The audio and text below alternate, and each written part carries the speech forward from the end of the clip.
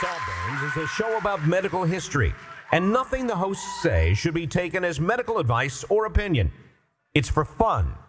Can't you just have fun for an hour and not try to diagnose your mystery boil? We think you've earned it. Just sit back, relax, and enjoy a moment of distraction from that weird growth. You're worth it. All right. Song is about some books.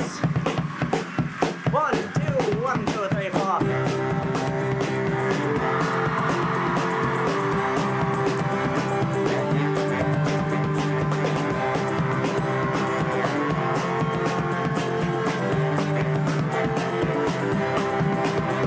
We came across a pharmacy with its windows busted out.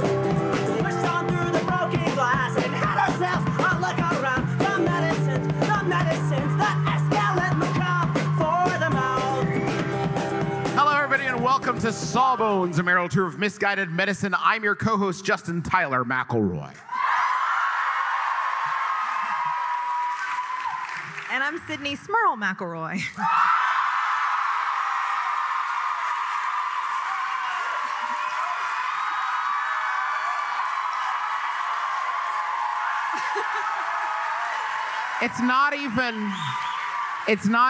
A lot of people on social media talk about that's not even funny anymore. I've seen a lot of hashtags about how that's not really nice anymore and everybody gets it. From different people, but I'm more concerned about the inevitable backlash, and I don't want my wife to get caught up in that. So anyway, hello, Philadelphia. How are you?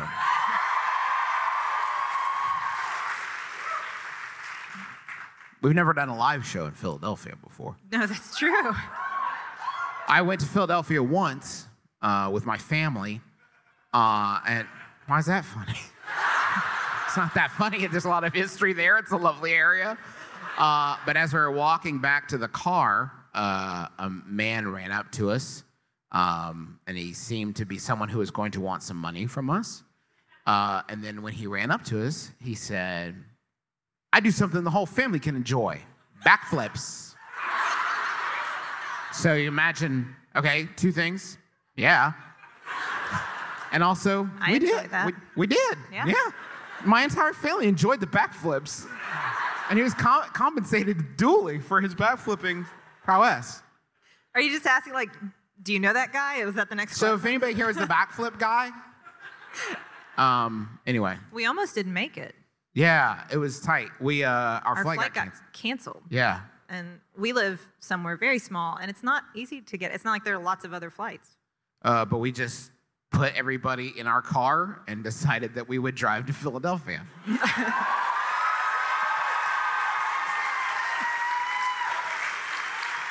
It was a bad idea at the time, but now we are here enjoying your fair city. It's the least It was we could worth do. it. We've had a wonderful time here. It's been lovely. We went to we're very happy. the Reading Terminal Market over there a couple times. We didn't wait in line for the donuts. We thought about it. Yeah. It was just a really long line. Almost waited we in have the a donut toddler, line. and no. We But everything didn't. was good. But we did go to, what was the name of it? Did I forget? Oh, I know why you're asking me. Yeah, because You're not sure how to pronounce it. Well, you do yours. So we also went to the Mutter Museum.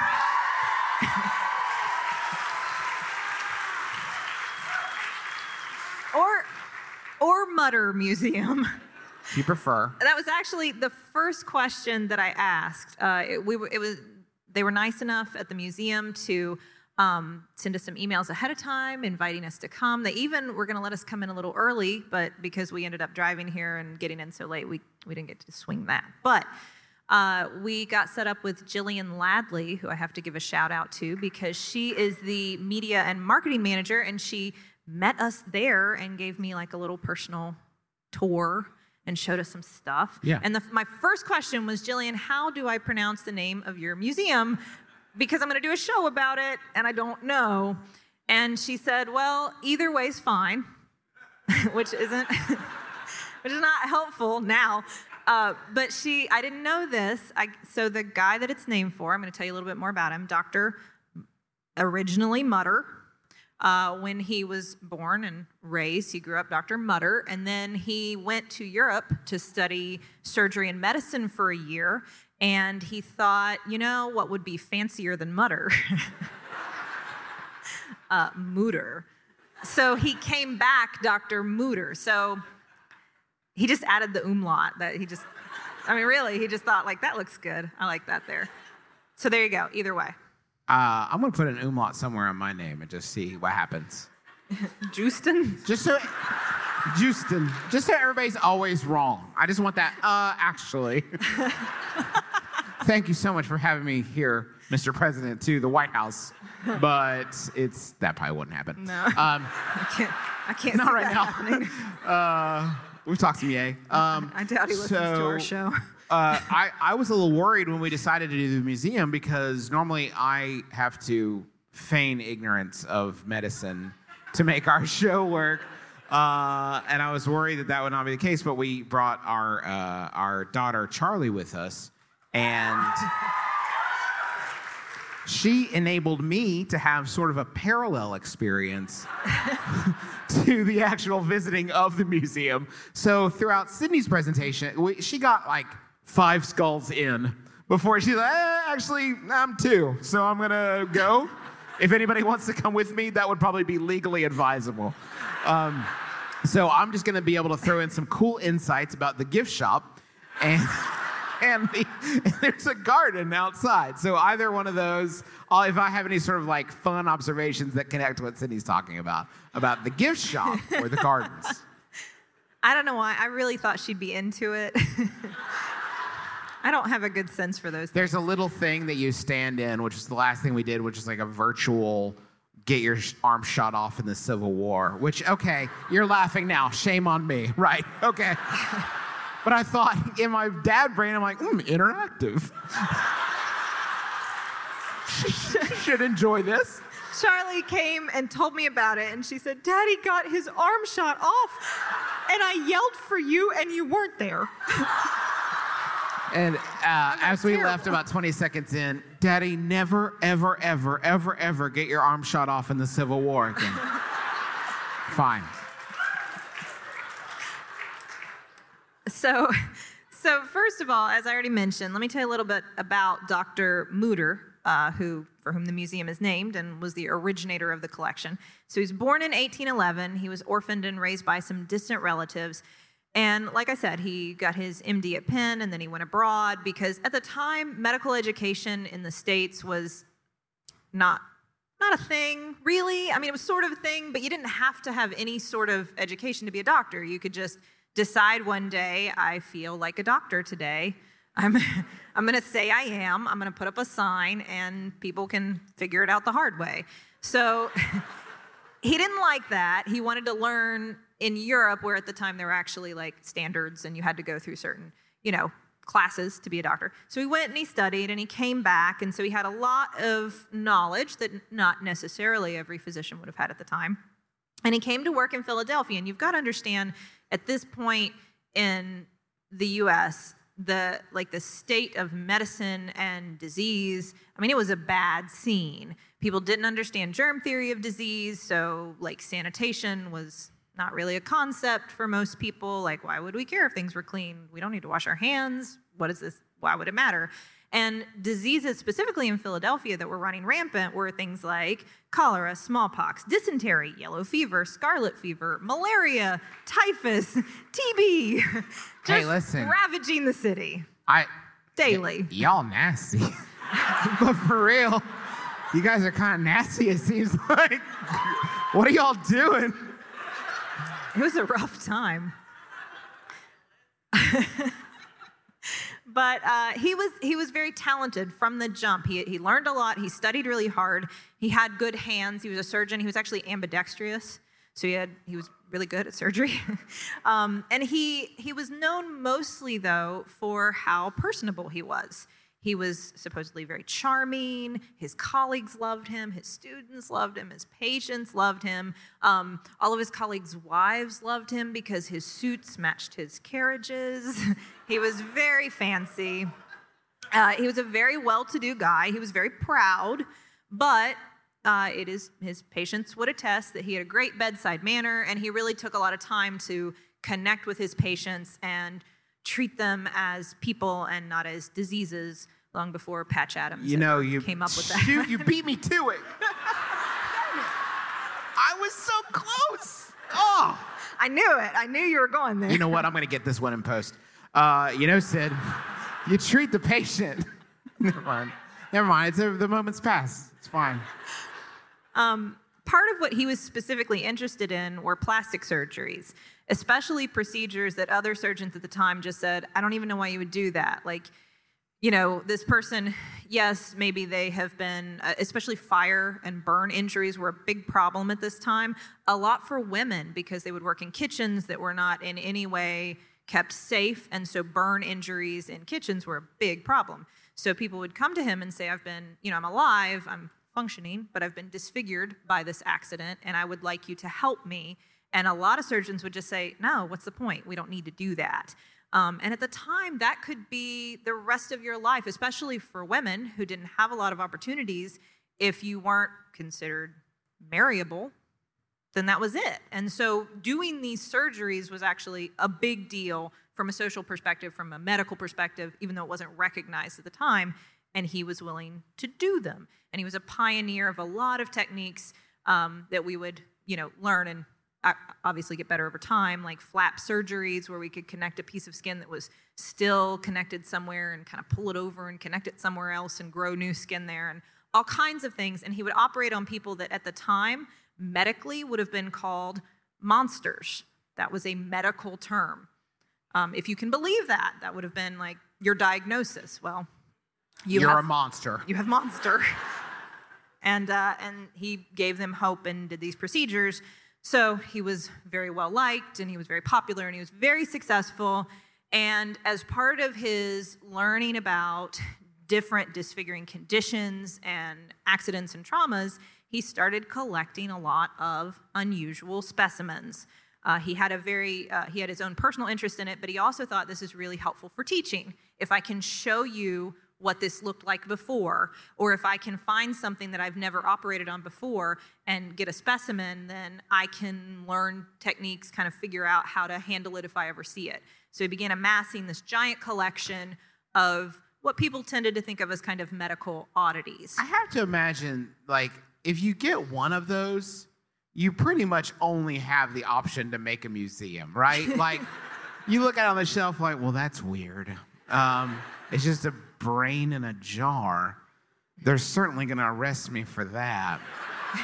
But if I have 50 brains in a jar, suddenly I've got a museum cooking. So he put together this huge collection, and he decided, this needs to be housed somewhere. I don't want to run this by myself, but I want it to be accessible to students and doctors of the future. So he went to the College of Physicians, the Philadelphia College of Physicians, which it was and is a very prestigious organization, again, of physicians who said, you actually have to know something standardized to be a doctor. Let's all agree on that. It was founded by Benjamin Rush, among others, who I know in the past I have thrown a little shade at Benjamin Rush, to be fair.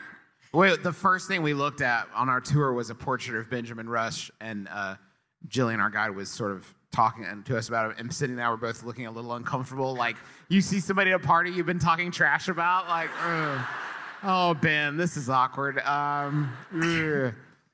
It's hard. It's that time in history where there's a lot of, especially rich white doctor guys who you can say some really great stuff about, but then there's always a but also.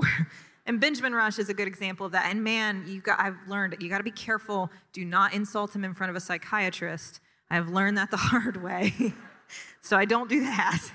But anyway, he was responsible for this College of Physicians, which is a very prestigious organization. And They were chosen by Dr. Mutter to house this collection as long as there's a stipulation. He said, I'll give you, at the time he had 1,700 objects.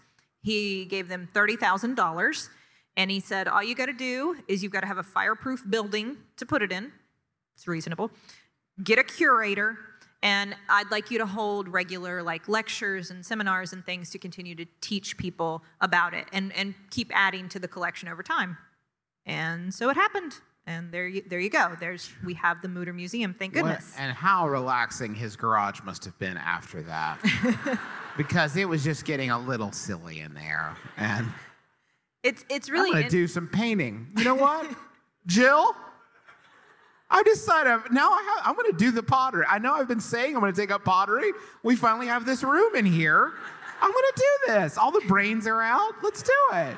The medicines that escalate macabre for the mouth. It's really interesting to think, he died fairly young, and part of the reason we always have to go to where somebody died. Finishing no story on Sawbones can be like, and he worked for a long time after that and seemed to be pretty good. It's that like you never get. It's always like, and the princess and the prince rode off into the sunset, and later they died. Anyway. Because all people do, and that's important for us to recognize. Okay. How's your festival going? Pretty good, it seems like.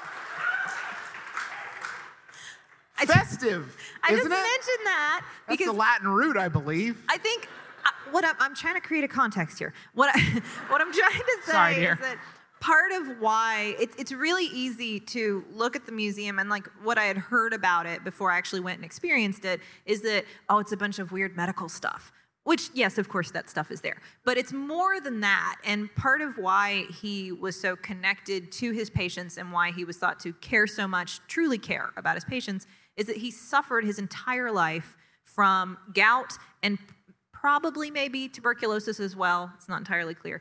But he was a patient too. He was sick and in pain most of his life. He died young from it. And so he understood what it was like to constantly face the challenge of chronic disease, which connected him more to his patients and also was part of what motivated him to say, let's learn from this, let's respect this, and let's create this collection so that we can learn more and pass it along, which is really what the museum is all about, not just come look at some weird stuff. I mean, he rescued a lot of artifacts from like sideshows and freak shows and things like that. So that was my point. That's my context. Okay.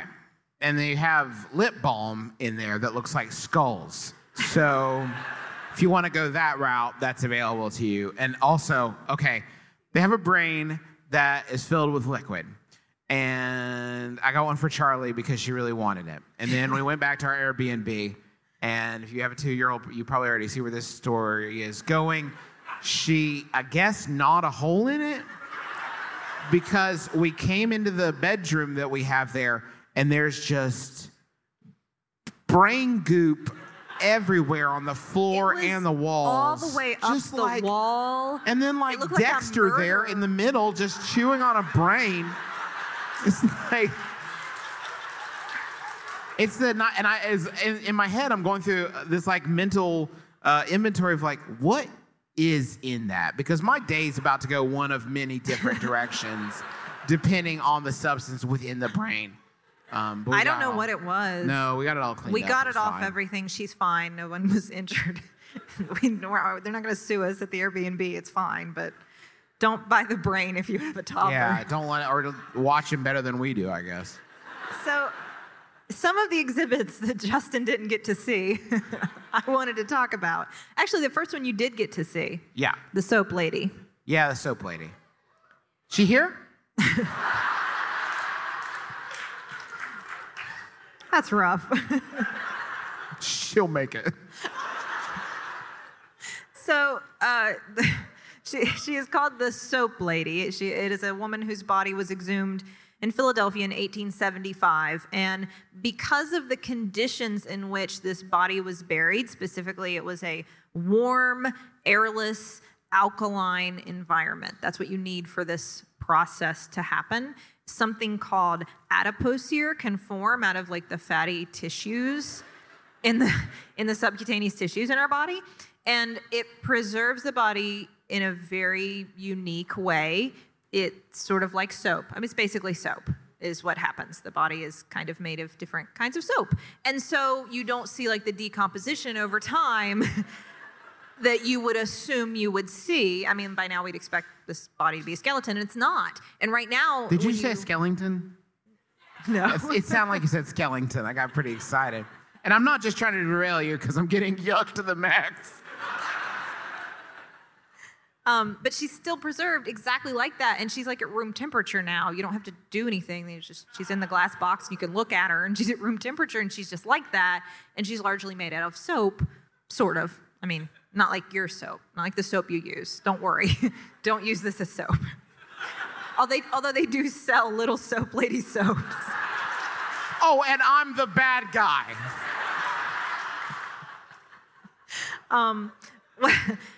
There's a couple things that are really interesting about the soap lady. I can guess one. Made of soap.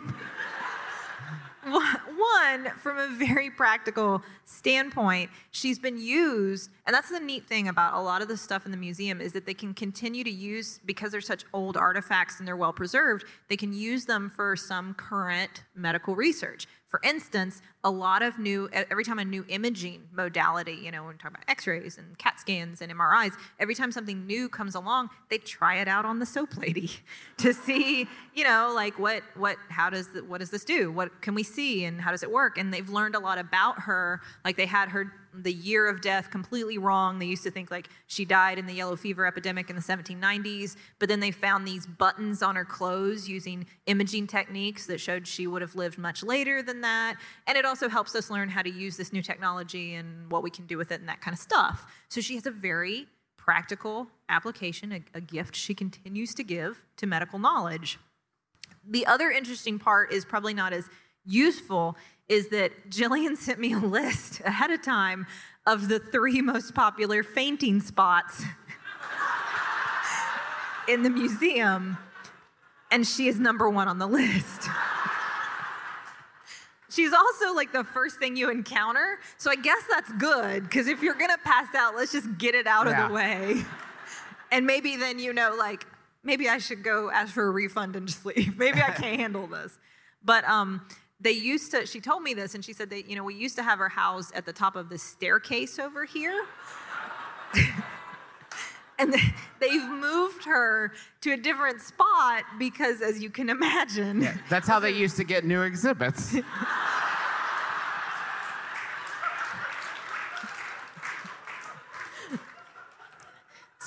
So there you go. You can have that one for free, Eli Roth. Be prepared, because that really, and maybe that was why it was a little overwhelming for Charlie. That's really the first thing you encounter. You walk into the first gallery, and there's the soap lady. And it's a lot. It's a lot if you're not prepared. But now you are, so you're going to be fine, and you're not going to pass out. I didn't pass out because I didn't realize what I was looking at. There's no punchline there. I'm just not a very smart person.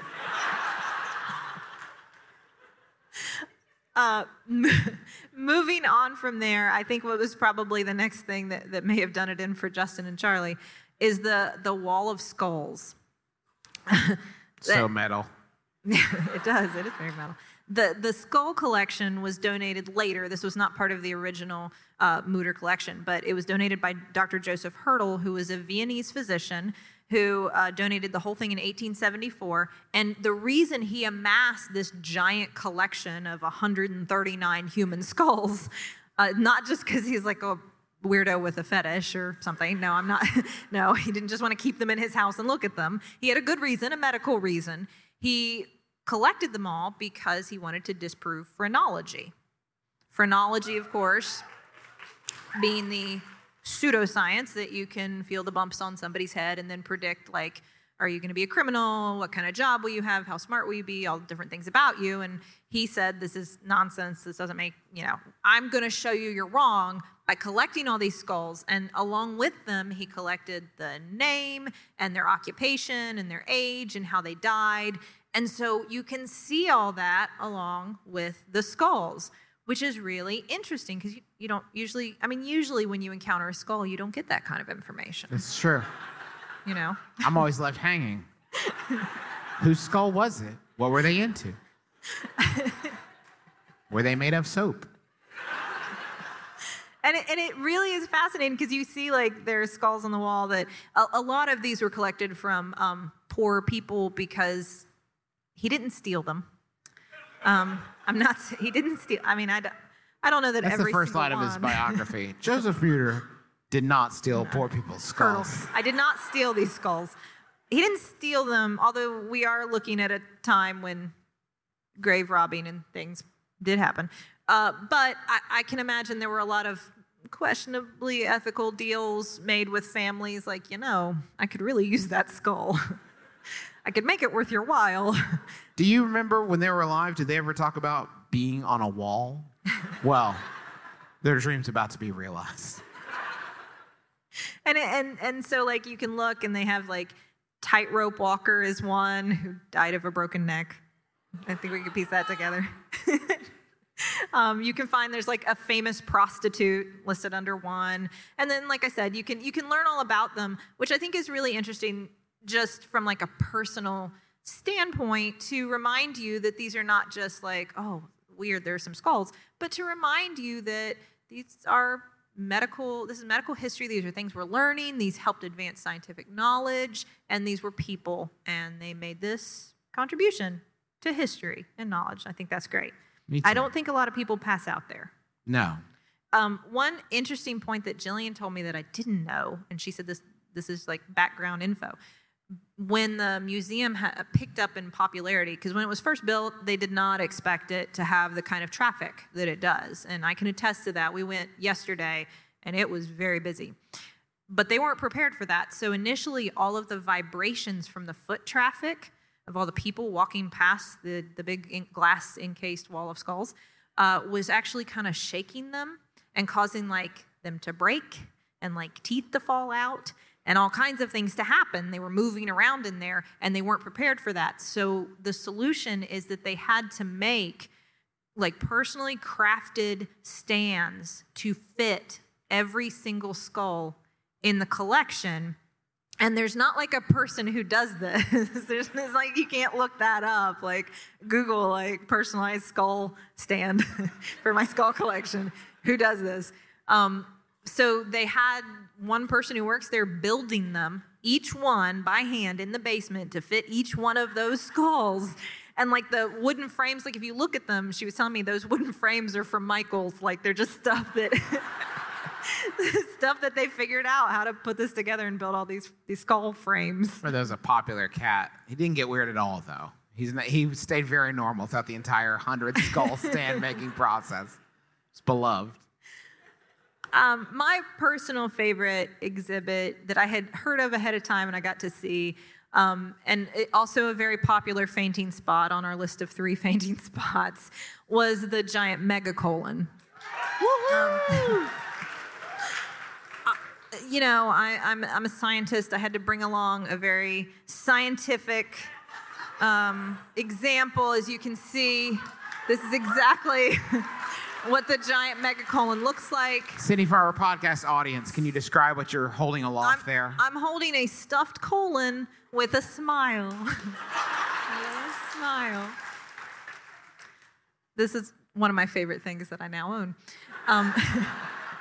So the story behind the giant megacolon, and I'm particularly fascinated with this because one of the first surgeries I've ever personally encountered as a medical student was the removal of a giant megacolon. I'm not sure how the story of the giant megacolon ends, but I'm betting it starts at Applebee's.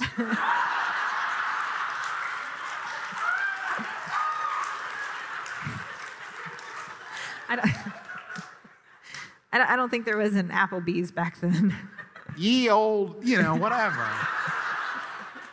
Theodore Geraldo Ignatius Fridays or whatever. Or that SNL. So, Applebee's started somewhere, Sydney. They did have them in olden times somewhere. There may not have been as many of them, I'll grant you. So the original Did owner. they have Golden Corral back then? I hope not. Man, I'm just eliminating potential sponsors left and right here, huh? So the original owner of the giant megacolon, before it came to live in the Mutter Museum, had a condition called Hirschsprung's disease, which is when you don't have proper nerves to part of your colon, and so things don't get moved along, kind of like pushed along like they're supposed to, and stool can just sit in your colon, and you don't have a bowel movement, so it just keeps collecting there, and the colon continues to distend and get larger and larger. And with that, your belly gets larger and larger, and it's painful, and you can't go to the bathroom. You okay? I'm fine. And you can see the colon itself is impressive if you look for pictures of this patient, which I did. How's your day going? Pretty good, huh? It's Free incredible. time to kill? So he was born with this condition from pretty early on. He had problems with constipation. It got really bad as he got older. As a teenager, he was having like a bowel movement every month about, on average. So as you can imagine, pretty miserable. Get a lot done, though. Not, I'm into that biohacking lifestyle, Sydney. I love that. Maximize your time. he Tim used Ferriss is the 1 hour monthly duty.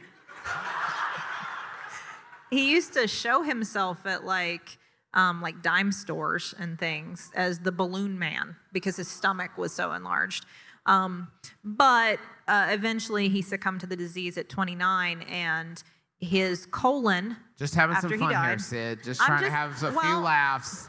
The expense of this poor gentleman, you I gotta mean- make him beef it before his 30s. Thank Okay, you. I don't feel think- bad. I'm the bad guy. Sorry. I don't think it's a I didn't surprise. get to my Mr. Creosote jokes that I wanted to, but thank you. His I appreciate that. his colon is in a museum. I don't think this was surprising. I think we knew where this was headed, but it was full of. That's true. I did not think that fool was still wandering around like, No. I feel great. Why didn't I think of this years ago? I should have just put it in a museum. I don't want it. They can have it. Perfect. So it was full of 40 pounds of feces, and the largest part of it is 30 inches in diameter. That's a very large colon. It is not currently filled with feces. I had to look at that. I was like, what's in there now? It's just stuffed to keep its shape. But you can see the toxic the giant megacolon if you want to, or if you don't want to.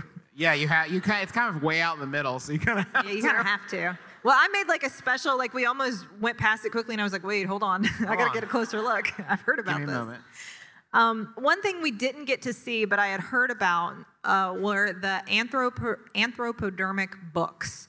Now, that means books that were bound with human skin, which do exist in the library at the museum, but you don't get to see them.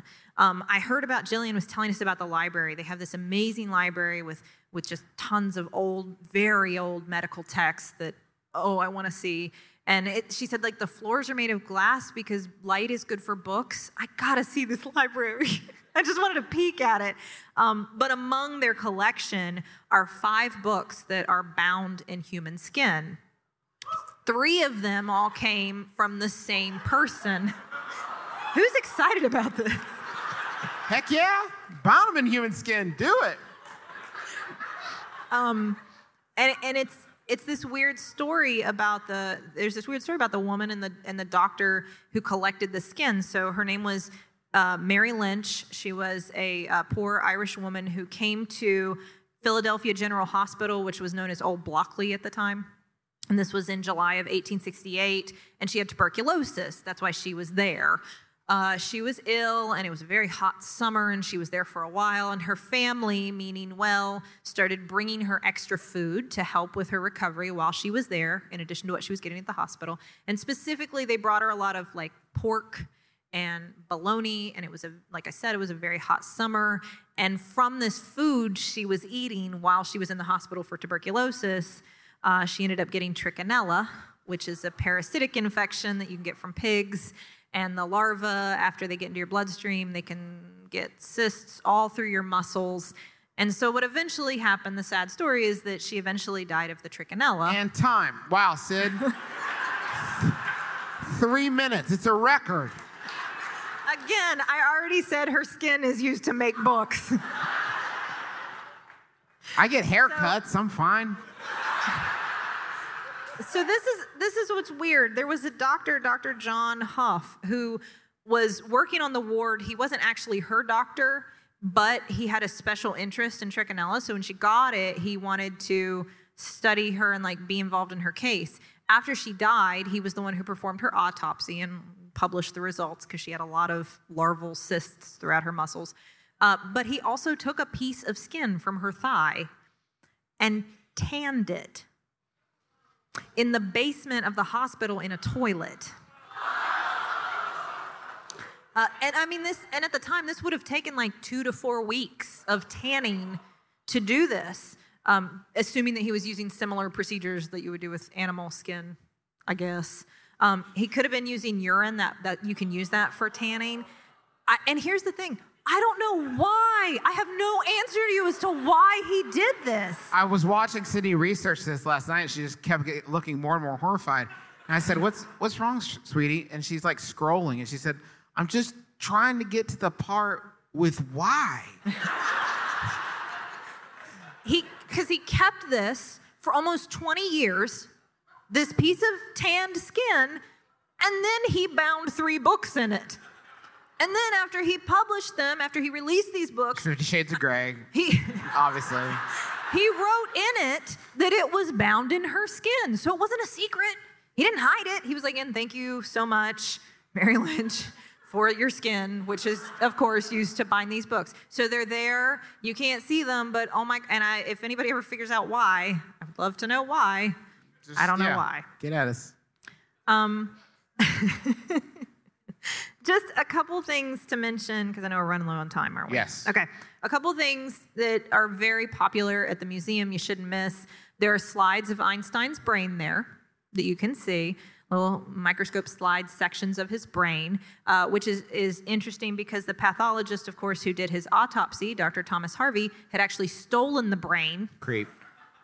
Did not have the family's permission to do that, and kept it in a cider box under a beer cooler next to his bed for years until finally he got permission somehow. And after he got permission, he created a bunch of slides, and some of those slides you can now see in the museum. So that's a really, not a popular fainting spot, just a popular spot.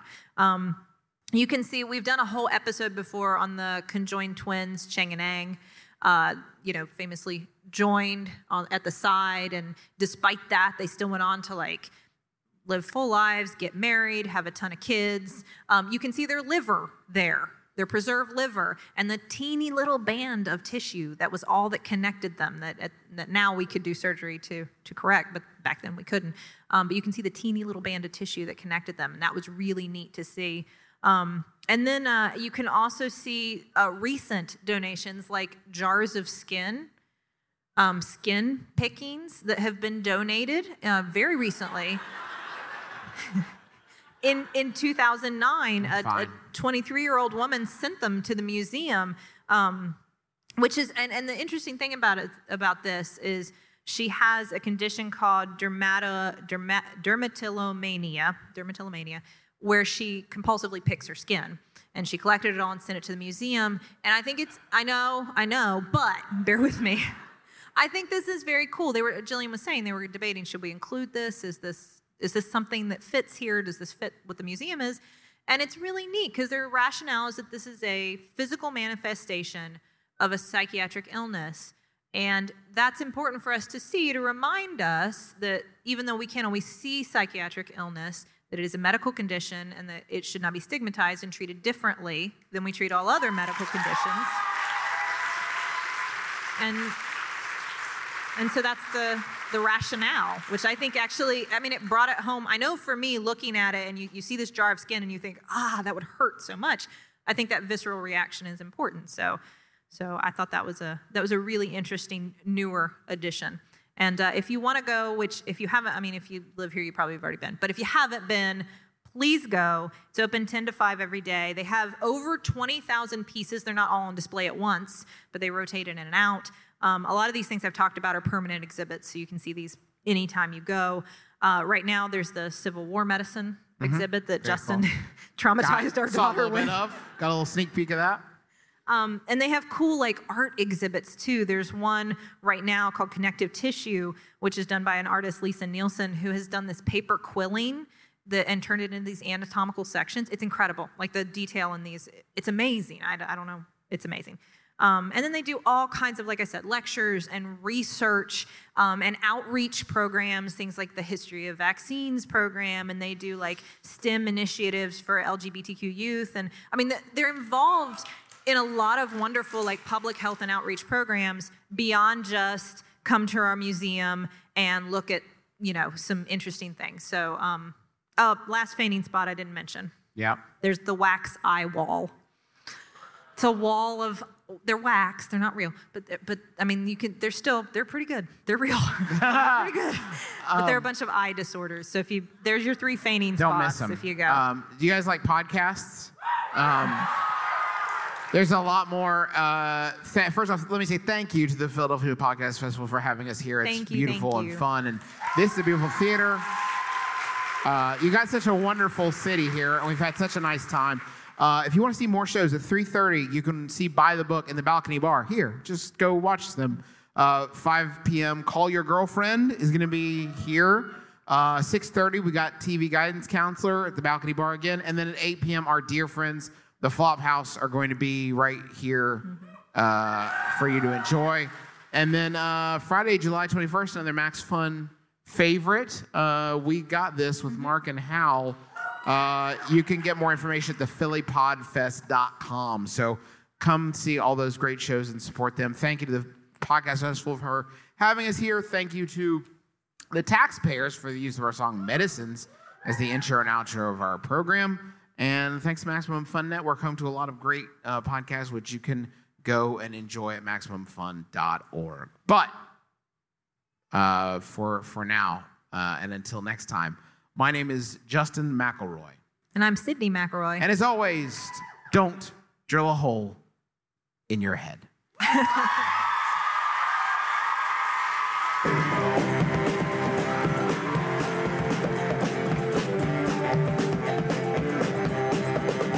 All right.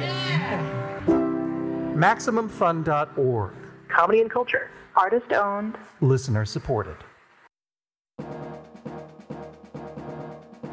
Following the news is hard and it sucks. How do you know which stories are important? Which sources do you trust in this post-truth world of reactionary journalism? I'm Brent Black. And I'm Travis McElroy. And we host a podcast called Trends Like These. We cover trending news stories. We debunk misleading clickbait headlines. And we always try to throw in a little bit of good news. In our quest for truth! So join us every week on MaximumFun.org or wherever podcasts are found.